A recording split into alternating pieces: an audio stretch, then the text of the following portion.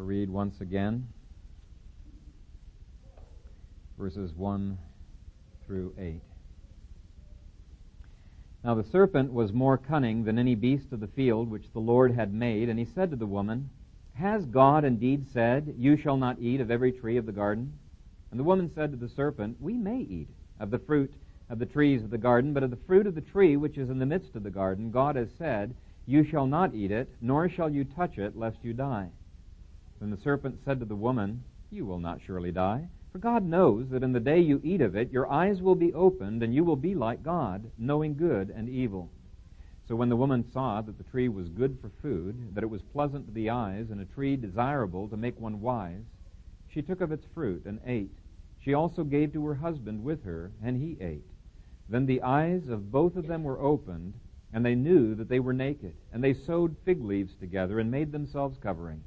And they heard the sound of the Lord God walking in the garden in the cool of the day. And Adam and his wife hid themselves from the presence of the Lord God among the trees of the garden. Amen.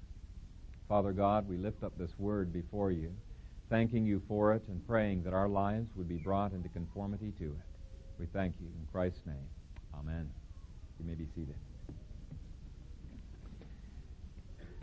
Last week I described one of the times that I had been taken in by a sales ploy big time, and I asked for a show of hands of how many people had had a similar experience. And I was astonished and delighted to find out this congregation has already developed incredible sales resistance. And so it saved me a lot of work. I knew I was not going to have to preach any of the rest of this series this day. I thought maybe I'd preach today on ontology and prevarication and be done with the rest, because you guys already know it. But interesting thing happened after dinner on Sunday. I had one confession after another of people who said I should have raised my hands there. And in fact, I had so many confessions, I was beginning to wonder if this is a Roman Catholic confessional, at our house.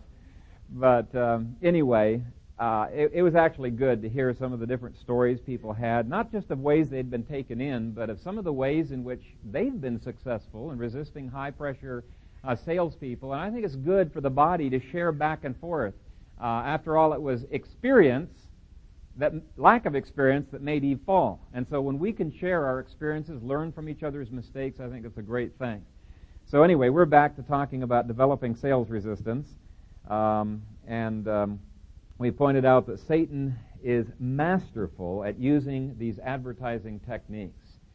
And I pointed out these techniques are not just used by business, they're used by everything from politicians who are trying to convince you that their way is the best way to do it, to your children fighting and trying to present their case to mom and dad. This is something that goes across the board. Now, I'm primarily applying it to business because that's the nature of this series that we're going through. But I think you can see as we go point by point, these are fabulous principles to understand so that we can avoid falling into the temptations of sin as well.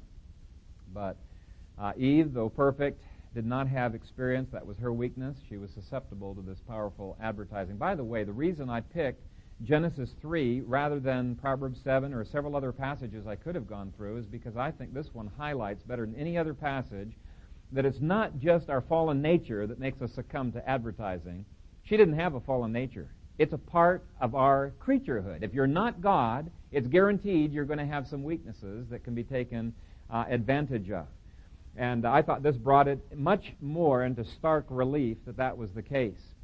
And so my point is, let him who thinks he stands take heed lest he fall. Don't be looking at these principles and say, yeah, this is good for so-and-so, and not be applying it to yourself. These are principles across the board that we need to learn.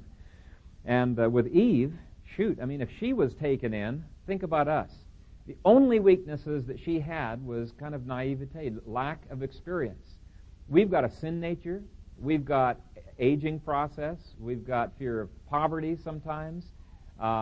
We have in-laws. Sometimes we've got wretched bosses. We've got all kinds, 100 different weaknesses that Eve did not have that Satan can take advantage of. So we need to take these tactics seriously.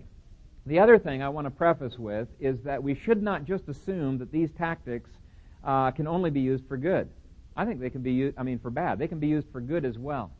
and I may point out a few different ways in which they can be used for good. That's not my emphasis in this sermon series here. I'm wanting to help you guys, when you make purchases, to be making them for the right reasons, not be governed by emotion or desire, but governed by your reason.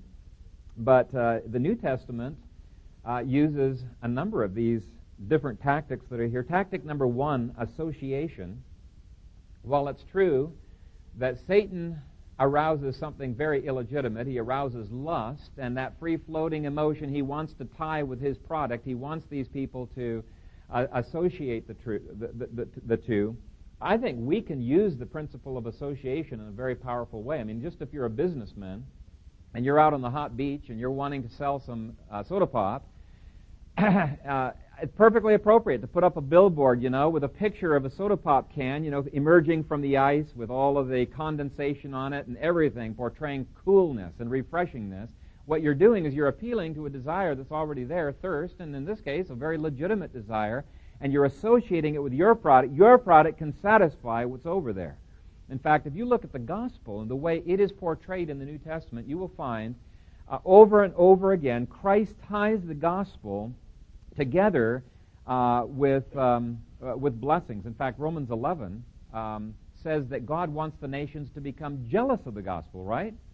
Now, how does that work? The jealousy of the gospel comes because the nations see all of the incredible blessings that flow out of the gospel. They see the gospel here, it's associated with blessing, they want it. Okay? So it's not inappropriate to use, but we should not do it the way that Satan did here.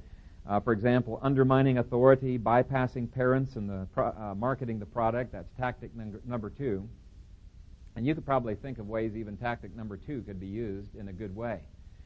For example, even though this is a hateful tactic to us in our covenantalism, think of a government. You're the head of state of a government, and you're fighting against another government, a tyrant, a petty tyrant who has attacked you.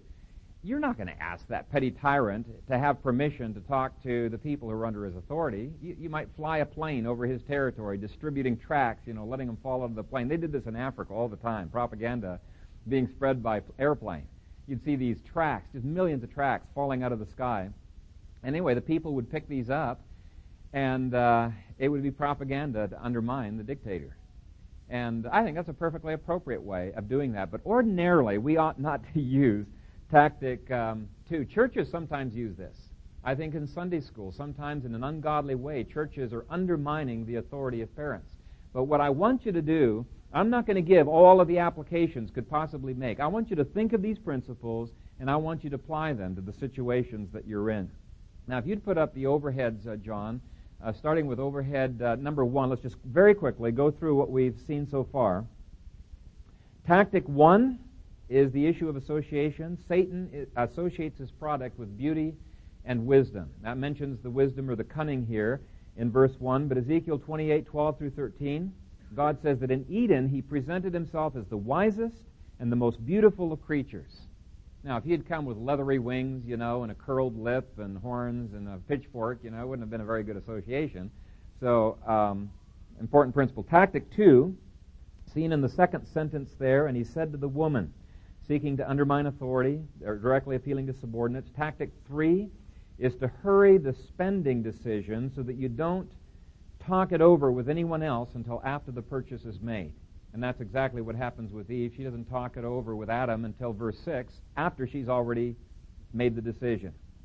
So, talking it over with those who it will impact. Tactic 4 is to put the competition in the worst possible light, to put your own proposal, your own product, in the best possible light. God has said in chapter 2, verse 16, of every tree of the garden you may freely eat except for one. Okay? Generosity is communicated in those words. What Satan does, he rewords that in chapter 3 and verse 1. He says, as God indeed said, you shall not eat of every tree of the garden. It's technically accurate, but the connotation communicates almost the opposite of what God had said. And use the techniques we gave to resist that. Tactic 5 is to pit one generation against the previous generation and place doubts about established wisdom. Now again, that's not always wrong. But in this case, it was wrong because God was the previous generation, and God was the one who would establish the wisdom of those rules.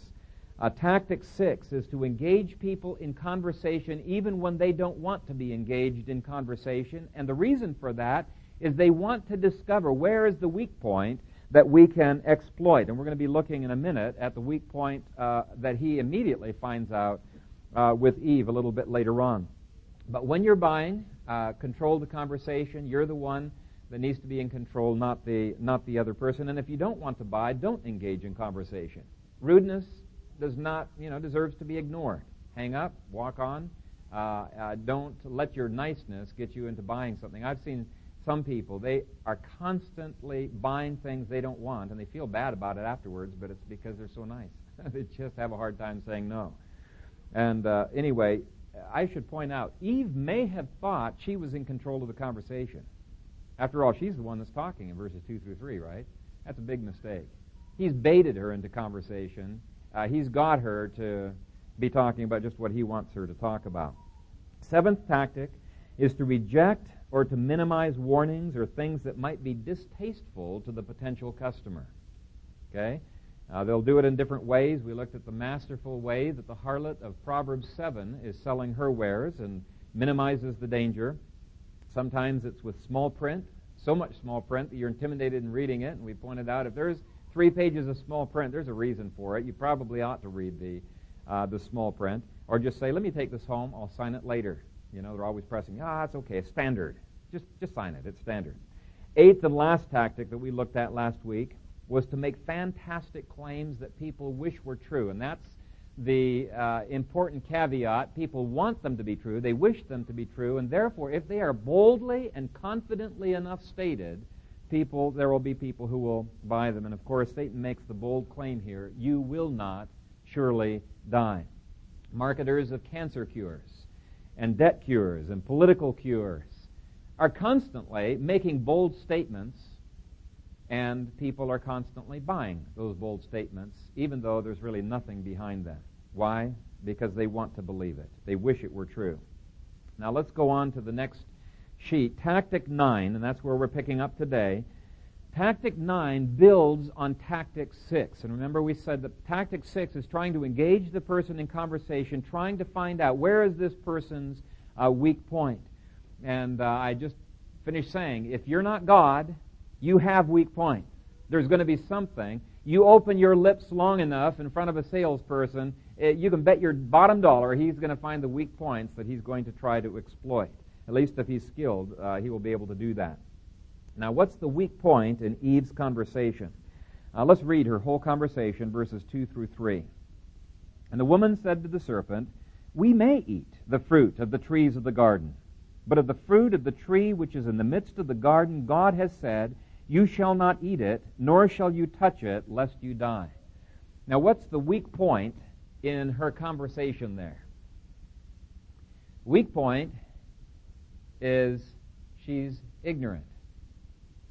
She's saying something that she doesn't really know, even though she's quite confident in the way in which she's saying it. You might think, now wait a shake. She's saying exactly what God said. How could she be ignorant? But take a look at chapter 2, verse 17. She adds some words there that are not in what God's speech. Chapter 2, verse 17, he says, but of the tree of the knowledge of good and evil you shall not eat, for in the day that you eat of it, you shall surely die. And she adds the words, nor shall you touch it. Okay, nor shall you touch it. And so whether it's Adam who misinformed her that couldn't touch the tree, or whether she's added that because of wanting to have extra caution, we're not told why. But I tell you, if you come confidently to a salesperson and you start showing your ignorance, the dollar signs start appearing in his eyeballs. Just take an example of computers.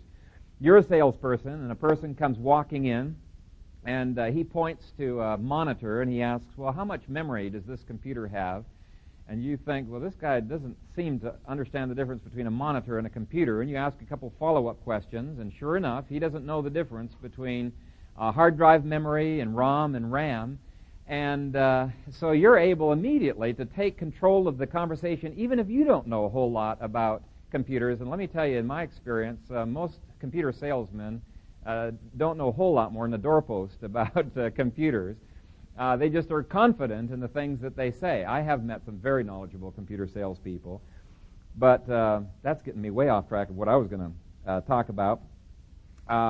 Anyway, everything you say as a computer salesman is going to be equally bewildering and dazzling. You're the expert. You're in control of the situation, and that's what Satan does here. He immediately takes control of what is happening. Now, how do you develop sales resistance to this situation? I only know of two ways that you can develop sales resistance. The first way is to gain knowledge in the area, at least enough knowledge so that you can talk intelligently with the salesperson. Or if you do not intend to gain knowledge in that area, and there's some areas I have no intention of gaining knowledge in them because the ROI, the return on investment of time that you've put there, is just not worth it. What you need to do is you need to get advice from somebody who is an expert. You need to either hire him or you need to ask a person you trust to buy it for you or tell you what you ought to buy. But those are the only two ways I know. Either you gain the knowledge or you trust somebody else who has it. Tactic 10 is redefining terms so that they will be misinterpreted. And this is a form of deception even while it is completely telling the truth. He says in verse 4, you will not surely die. Is that true? Well, it all depends on how you define the word die. What's your definition? Now take a look at chapter 2, verse 17. It says, but of the tree of the knowledge of good and evil you shall not eat, for in the day that you eat of it, you shall surely die. Did Adam and Eve die in the day in which they ate of the fruit? Well, it depends on how you define the term die.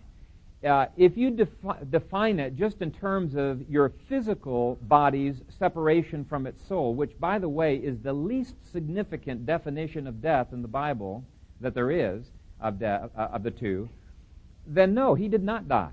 You can say, well, he started to die. There's maybe a deterioration of his body from that point on. But the fact is, he did not die on that day.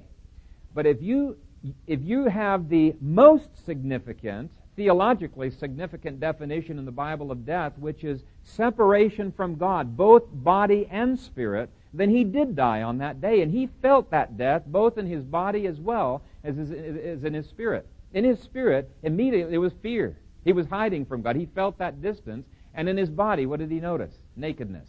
He hadn't noticed that before. He had lost the glory of the Lord, which had clothed him.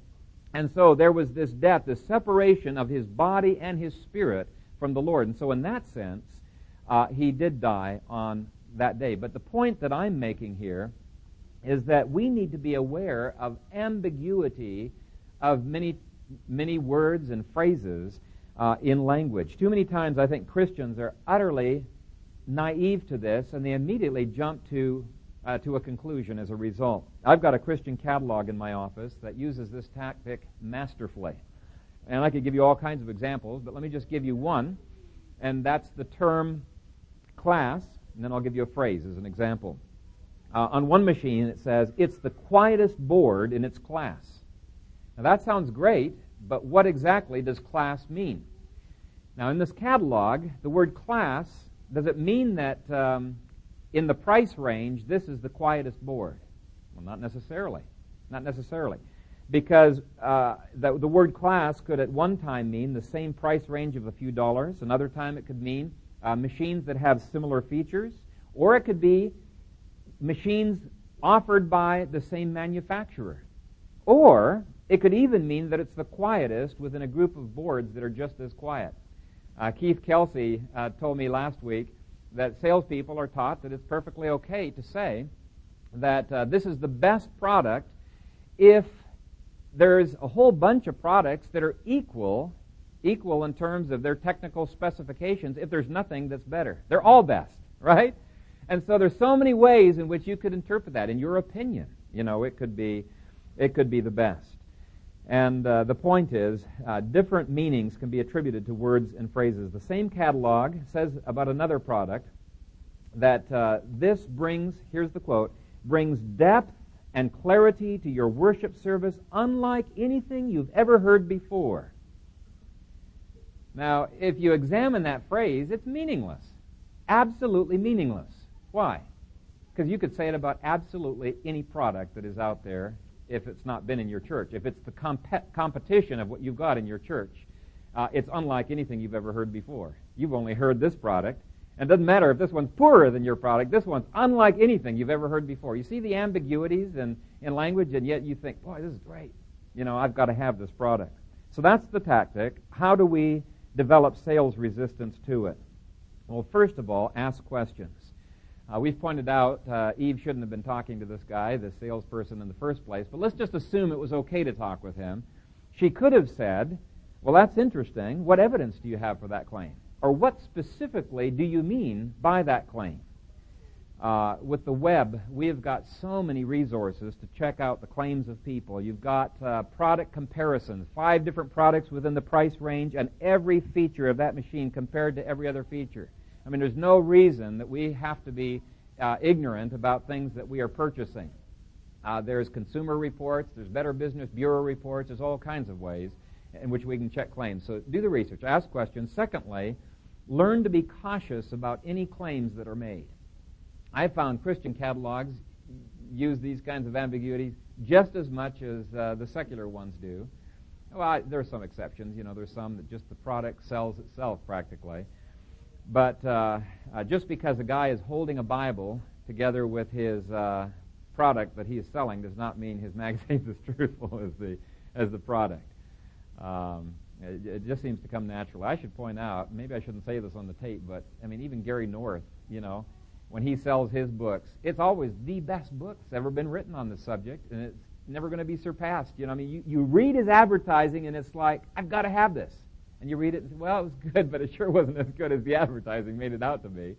But we've got to be aware. This is just part and parcel of the way business works, and realize ambiguities. The third thing is we've got to analyze words, and I cannot emphasize enough how important it is to learn this. Learn to analyze words. Whether it's a politician who's making claims, whether it's a pastor who is making claims, learn to analyze the words that are given. I just was reading this past week a critique of the Prayer of Jabez book by a guy at Westminster, and I noticed some of the same features as this coming up in this critique.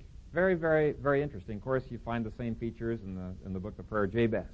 But be a student of words. There are a variety of meanings. In fact, recently, that was brought to the attention of America, I think very powerfully, in the issue of politicians engaged in fornication.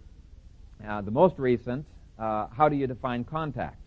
Did you have contact with her? And with President Clinton is, how do you define is? Now, a lot of Christians say, well, that's ridiculous. Is means is. Well, are you sure? Is ambiguous. And you can defend in court a variety of meanings. In fact, what I want to do is, I took this out of a logic book. I want to demonstrate to you that is not an equal sign like many people make it out to be. And if you don't know logic, many times you're not able to read through newspaper articles and discern the truth from the error. But this follows the logical equation. If A equals B, and if B equals C, then A equals C. Okay? Equal things equal each other, right? Now, the word is can be used in a similar fashion, but not necessarily on every level of comparison. Maybe the is on just one portion of the level. But listen to this from the logic book. God is love. Love is blind. Ray Charles is blind. Therefore, Ray Charles is God. Now, if is an equal sign, that's a valid argument. If the premises are right, we would question the premise that love is blind, right? But you could throw in something else in there. It doesn't have to be love is blind. I just took that out of the logic book. But you can see is can be used in different ways in each of those sentences. And so what I'm urging you to do is to learn logic, and you will not as easily be taken in. The Bible says, the simple believes every word, but the prudent considers well his steps. That's Proverbs 14, verse 15. Tactic 11 of advertisers and salespeople is to take advantage of how bewildering the choices in life are to some people, and to use that complexity to play the good guy, to be, as it were, a consumer advocate to you, and bringing to your attention how you've been hoodwinked by the competition. You've been taken in by the competition, And you've got to do it in a plausible way by drawing out selective features from the competition's product. Now, this serves several purposes. First of all and foremost, what this does is it makes the salesperson look good, like he's on your side. I'm your consumer advocate. I'm for you. I'm bringing to your attention something that could ruin you, if I didn't do this. The second purpose is it puts the competition in a bad light because it makes them look like they've already taken advantage of you. Now, maybe they haven't, but the way it's presented, it looks like it. Third, it gives the illusion of giving a satisfactory side-by-side comparison of two products, when in reality it is not objective at all. You've only heard from one person. And that's exactly what Satan does in verse 5. He basically says in verse 5, think about it. Why has God not allowed you to come to this tree? Look at verse 5. For God knows that in the day that you eat of it, your eyes will be opened, and you will be like God, knowing good from evil. So Satan is trying to position himself as the good guy who's pointing out, why the competition is doing this, and I'm your sales advocate. I've had car salesmen do this with me. I've had them do it subtly, be very good at it, and sometimes very crassly do it. I hate to speak bad of the competition, and then he proceeds to speak bad of the competition, And actually, he said, I never make it a policy to speak bad of the competition. And then he proceeded to do it. But I went to one dealer, and he showed me, he says, let me show you a stripped-down version, and look at these safety features, double walls and everything, and none of the competition vans have this. And if you were to get into an accident, tremendous safety. They go to the other guy, well, I think we've got those, but hey, the reason why they need to have those safety features is 90% of the vans that roll are Fords. And of course they're going to need something like that.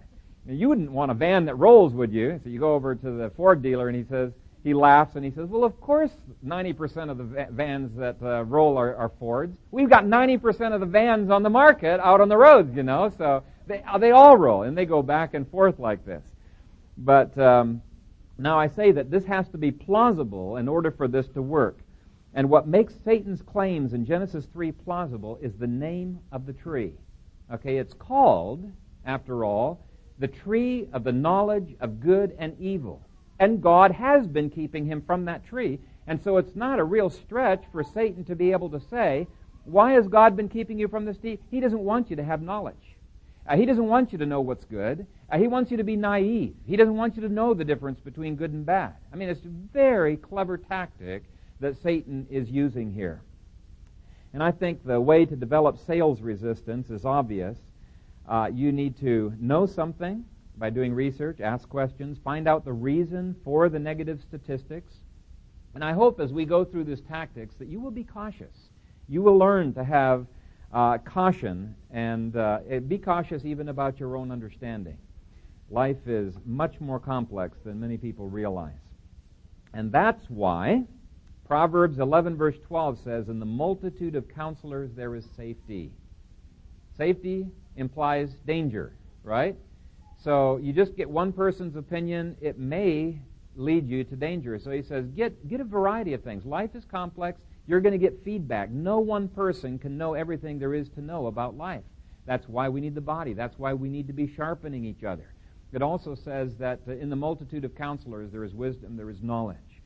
So that's my admonition there. Tactic 12 takes advantage of the propensity of humans to impute motives to others, and I think even Christians do this. We try to fight against it, but I think many times we impute motives to other people. And this goes one step beyond the previous tactic, and I think that's exactly what Satan is doing in verse 5. He pretends to know what God's motives are. Well, how in the world is Satan going to know God's motives? How in the world is Satan, to change the imagery a little bit, how does he know what's going on in the smoke-filled rooms, behind the scenes? This is at the heart of conspiracy books.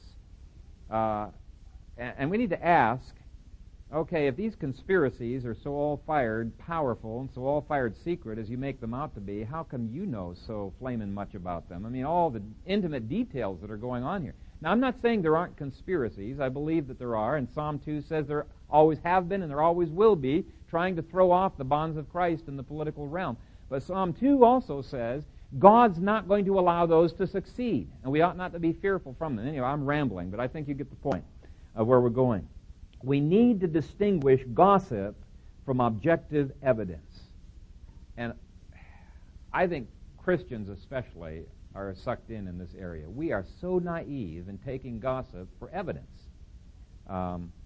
So we need to ask this person who's imputing bad motives to the competition if he worked for the competition. Now, maybe he did. Maybe he does have an inside track. Now, I'm not saying that doesn't happen. Maybe he does. But more often than not, they're BSing and wanting to cover up their own motives. And whether it's gossip in the church or it's in the sales room, we need to ignore it. We need to nip it in the bud. Don't take a statement as evidence. You need to examine the statement. Secondly, ask for things in writing, things that are concrete enough they could be sued if it was slander. Thirdly, realize the ambiguities of language. I've had salespeople, I ask for something in writing, and they give me something in writing that's just as ambiguous as what they've just told me. And I said, no, I want something that gives the actual specifications of this machine, you know? Everything from amps to number of pages per minute that it copies. Fourth, make sure that you find the quotations, and maybe even ask them. They can maybe sometimes provide it. But when they're quoting the competition, ask them if they've got the whole article. Find out, if it's taken out of context. We all know how easy it is to take somebody out of context and make them say something they don't intend to say. In fact, I've been pro-life rallies, I've been to other places where news media was there, I saw the whole thing, and then that night when it was reported on TV, it's flabbergasting how they can make you say something so different than what you said. And actually, I'm not surprised, because when I was in Canada, I took one semester of broadcasting. I was planning to go into broadcasting and had some practice as being a rock DJ. Can you imagine Phil Kaiser, the rock DJ? It just didn't fit my personality because I hated rock at that time, but some Christian rock I like now. But what was I going to say there? Oh, yeah, they trained us in all kinds of areas on advertising, on editing of things. I think my funnest area was in the splicing room. And sometimes we just for fun would splice things so that what you'd do is you'd splice, but then there would be little catches and things. So you'd have to either add or take out background noise. You'd have to adjust the tones. You'd have to adjust pitch, speed. There's different ways of mixing, drawing out specific sounds while leaving the rest of the sounds there. There's marvelous things. This is before computers, made it so easy. And you'd take maybe an hour's worth of this guy's talk, and he may have talked over a period of 10, 15 days, and you took snippets from speeches here, and maybe there was a half-hour speech here, and you, with creative editing, made a brand new speech this guy had never given before, and made him even say things he didn't believe. After going through that course, I became utterly cynical of the news broadcasting network. I don't get my news off the TV. You can get taken in still through other media, but what I like to do is I like to get magazines that portray different perspectives, not just a reform perspective, but a different. I like to get secular magazines that are pro-Israel and that are pro-Arab. I like to look from different perspectives, and hopefully you can sift through that and get some of the truth. But don't believe it just because you saw it. Don't believe it. There's conspiracy tapes out there. For example, I saw one of the killing of John F. Kennedy. And you can see the guy in the car behind him pulling the trigger, the puff of smoke coming out, and John F. Kennedy's head going back. And the claim is it was on TV. Well, maybe it was, maybe it wasn't. But I've also seen other videos that show a completely different thing. You can do incredible things through video editing. So just because you saw it is meaningless. It is absolutely meaningless. We've got to have caution. Okay, that's way off track too. Where are we at time-wise? Let's move on to Tactic 13. We're going to end with this one. And as of this week, last week I said there were 20 principles. As of this week, there's 24 principles. As I keep reading and rereading, maybe next week there will be a few more. There's more that just jump out and I say, wow. That's exactly the way advertisers use that. So we'll see how much it comes to by the time we're finished. Tactic 13 is to seek to create discontentment. Satan said, "For God knows that in the day that you eat of it, your eyes will be opened." Now, this is Bill Gothard's fifth point from Genesis. Remember, I mentioned last week, he was the one years ago had given this, gave me the idea for this this sermon series, and I found about half of his 12 points very, very helpful, and I want to comment on this point, his comments in entirety. He said, Satan convinced Eve that she was missing a vital ingredient to a happy and successful life. In reality, God had already given her everything that she needed for her happiness, security, and fulfillment. Alluring advertising promotes attitudes of self-rejection, and I'm not sure where he got that. I question that very much. I doubt people have self-rejection. But he says of self-rejection and discontentment. Now that's the point there. It's the discontentment that is created that I think is key. He goes on, it focuses on what we do not have, and it encourages instant gratification. Along with the you owe it to yourself philosophy, there is the encouragement to gratify your wants now and make payments in the future. And I think it's a very good insight there. What the advertising can do is it can create discontentment. It creates a present orientation rather than a future orientation, a consumer orientation rather than a stewardship orientation, an orientation toward the creature rather than an orientation toward the Creator. In fact, advertising, I mentioned last week, has the unusual ability to make you feel you need something you didn't even know existed before. Now, that does not mean you can't buy it. You know, there are things may come to your attention, you realize, I think my stewardship would be improved so much better if I had that. But we've got to distinguish between needs and desires, what would be helpful and what would just make me feel good. Now, how do we resist this? Number one, I list some put-offs. We need to put off anything that would create discontentment with God. As long as idols grip our hearts, we're never going to be able to say, Lord, you can take away everything so long as I have you, I have your presence. So long as it glorifies you, I'm content, Lord. You're never going to be able to say that because you're always going to be holding as tight as you can onto the things that are your idols, that are things that are around you. And as long, by the way, as you are seeking anything as an end in itself, you're seeking wealth as an end in itself, that's an idol. What we need to see wealth and all the other things as tools to the end of glorifying God in this world.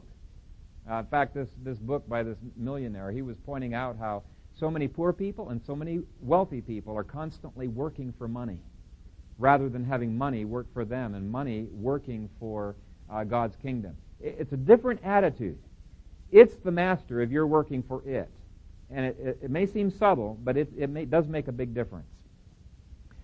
But let me give some examples how you can destroy idols and stay away from things that promote discontentment. Don't go window shopping for fun. Okay? So many people, I'll just go out, feel like walking the mall, let's do some window shopping. You're tempting yourself. Don't just blindly browse the Internet for fun. Internet can be a dangerous place as well as a very useful place, and when you're getting onto the Internet, you need to have a purpose for getting onto the Internet. Stay to that purpose and allot yourself a given amount of time and get off when that time is done, even if you haven't found what you're looking for, because the Internet can chew up enormous amounts of time just like other kinds of entertainment can. You say, well, it's not entertainment. But I tell you, your curiosity just travels forever. You could spend forever on the Internet and never get to the end of it. So you've got to be disciplined in how you look at it. Some people are tempted to materialism by reading catalogs. They just read catalog after catalog, and it feels so good, to think about having that. Or it may be a car magazine or some kind of other magazine that's looking at the things that we would just love to have. And if you can't control your spending habits, don't do that kind of window shopping. I've got relatives, I don't know how many times this has happened, but they're going to go out, and they're flat broke. Why are you going out to look at such? We're just window shopping. It's just for fun. We're just looking. And they come back, they've bought it on credit. It's just amazing how that happens. The same is true of your besetting sins. If you're troubled by pornography, well, don't be going to the areas that are going to be feeding that temptation. Don't stand right under the tree of the knowledge of good and evil like Eve was doing and say, well, I'm just admiring God's creation, you know. I'm just curious about what this tree looks like. You know, I'm window shopping. That's what Eve was doing, you know, window shopping under the tree there. What happens is you become prey to Satan, and we're going to become far greater prey than Eve was because, again, he has far more things in us, far more weaknesses that he can appeal to. That's what happened to David. He was sitting under the tree of the knowledge of good and evil, just admiring God's beauty as he looked at Bathsheba, you know, the second and the third time. And you know the excuses that people take. Don't have, you know, that wish list. You'll get stung. So you have to destroy, you have to kill systematically by putting off these things that create discontentment. And then you need to learn the put-ons, finding total contentment and satisfaction in God. We need to be able to learn to say with Job, the Lord has given, the Lord has taken away, blessed be the name of the Lord. And to say with Paul, I have learned in whatever state I am to be content. I know how to be abased, and I know how to abound. Everywhere and in all things I have learned both to be full and to be hungry, both to abound and to suffer need. In other words, the world did not grip him. He didn't care.